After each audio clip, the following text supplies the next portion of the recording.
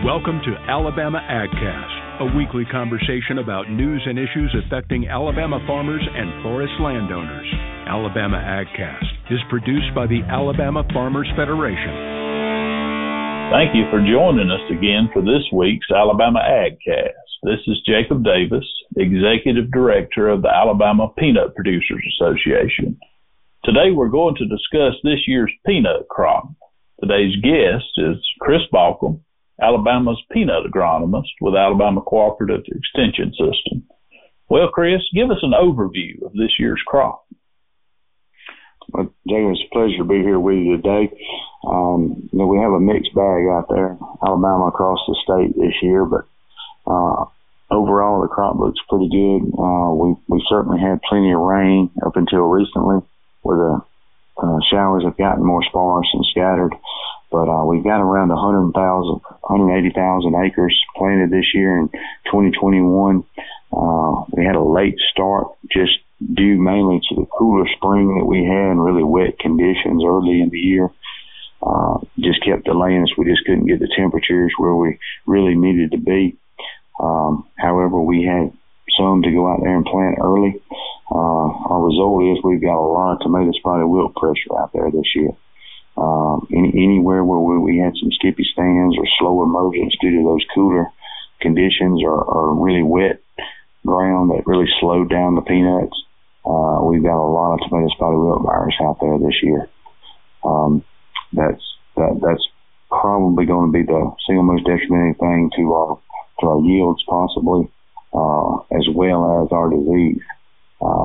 Having all the rain that we had as early in the spring when we did, summer beginning of the year, we were not able to get out there and get a lot of early fungicide spray-ins on this peanut crop. That could really cause us some big consequences down the road as far as when we think about not having that early protection, getting affected with those diseases early, and it's going to be very hard to catch up and get ahead of that here later, because the heat that we've had here throughout the month of August has been the most that we've had this year, high temperatures, and it's just going to really bring that disease pressure on as we continue to get these scattered showers to go with it. So, all in all, peanut's pretty good shape. We've got to have the rain. We just got to deal with the weather the best we can, the conditions we had. So it's kept us from being timely as much as we wanted to with our fungicide program. However, we just do the best we can do with what we got to work with. So we won't know till later on when we see the amount of disease we got, but we know it's probably going to be coming far worse than what it is now. Well, you mentioned having a late start getting planted because of the weather. What impact could that later harvest this year potentially have on the crop? Yes, being delayed like we were, more than 50% of the crop was probably planted the end of May and on through June. That's going to really delay us back as far as when you go to thinking about the rainfall that we need to continue to make and fill out and produce that peanut crop. We're going to need rain through September. Obviously, we'll have some of those early peanuts that did get put in on time that we'll start harvesting here in mid-September. But for the most part, more than 50% of the crop is really going to need rain throughout September. So, it's going to be tough on us. Typically, September is a drier month of the year. October being one of the driest. So that could really hinder us as we go to thinking about our overall yield for the state when we think about how much is planted late and what typically happens with our rainfall.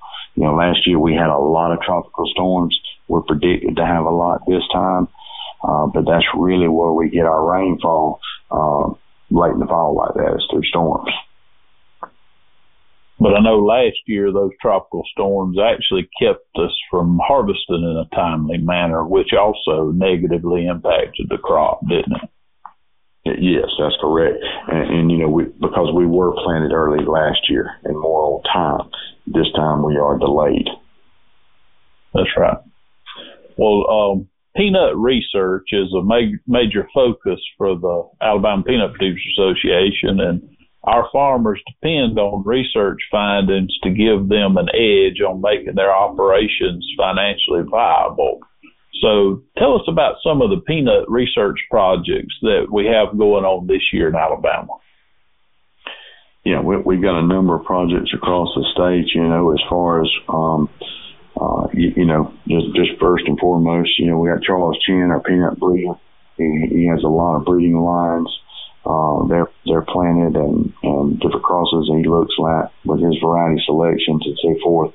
So there's a number of plots there with just that alone.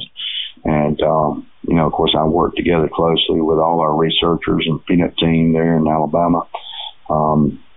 Scott Graham, our entomologist, me and him have a thrips test together, looking at different treatments where we were there at planting time for thrips.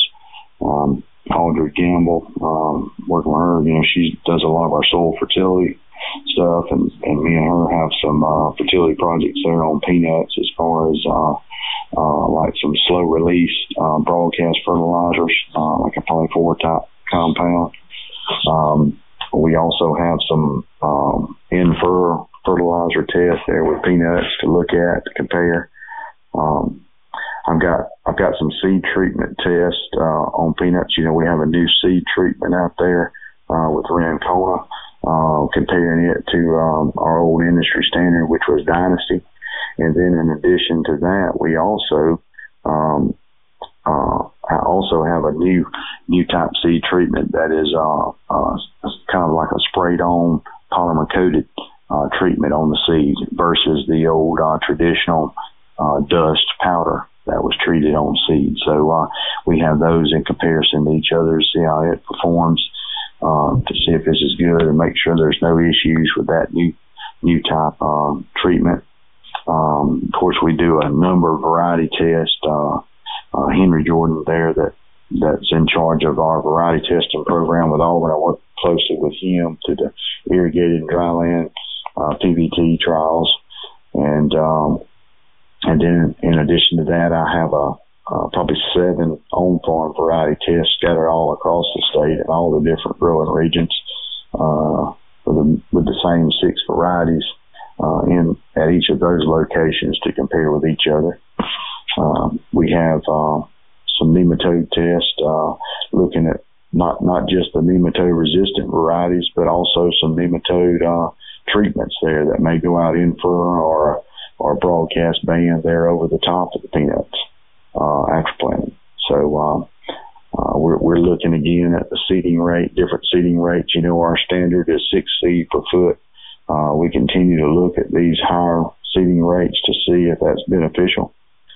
And then, of course, we have some irrigation stuff there with Brenda Ortiz as far as in addition to irrigation scheduling. Then we've got still our new, to some people, which is our subsurface drip irrigation. So we continue to look at those different things. So we have just a wide range of research that's done.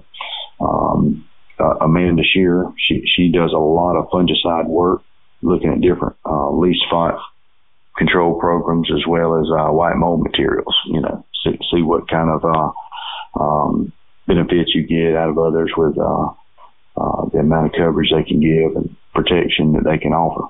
Good deal. Well, let's take a quick pause for a message from our sponsor.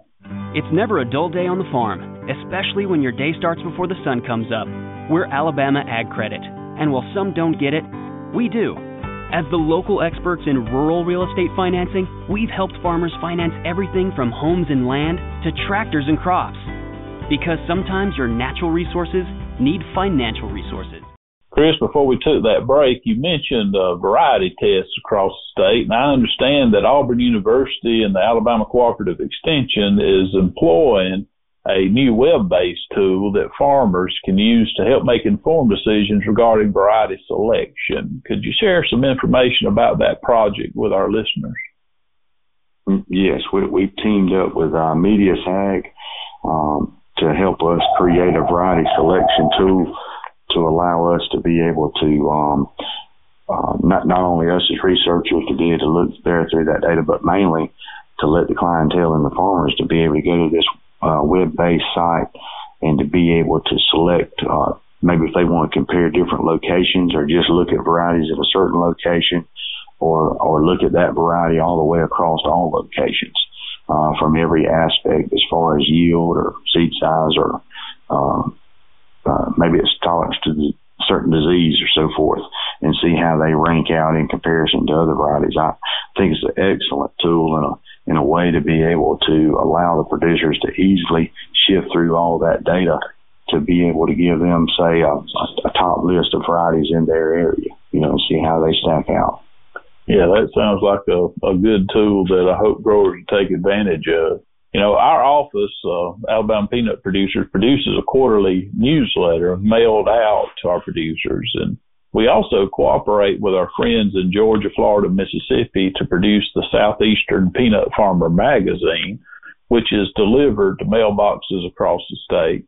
But what are some other sources of pertinent information that our growers could take advantage of? Well, we have an Alabama Row Crops newsletter also, where all the different researchers will put a blip in into maybe a hot topic that's going on at that current time in their specific field, so that it can just help get the word out and what we're seeing and how the crop's going and so forth, and anything that may be new and happening out there. Anything else you want to share with our listeners before we sign off? Well, certainly hope that they can go to these links there that will be in the show notes there, and they can take a look at that stuff. And you never know what's going to happen, what you're going to see year to year. We always seem to come across something new, and just like this year, we come across mole crickets attacking peanuts, and we've now found that in 3 different locations across the state. Something I've never seen before. Been working here with peanuts in Alabama with Auburn for over 20 years and never seen that until this year. So there's always something new and around the corner. So always trying to stay in the loop and find out what's happening there in your area, so you can certainly be on the look, catch it on the front side. Well, we certainly appreciate the work you do for our peanut producers across this state, and thank you for joining us for this week's Alabama AgCast. And now, your weekly AgCast wrap-up. Hey, y'all, I'm Walker Davidson, intern for the Government Agricultural Department. Today, I'd like to tell you about the Beef System Short Course offered by Alabama Extension.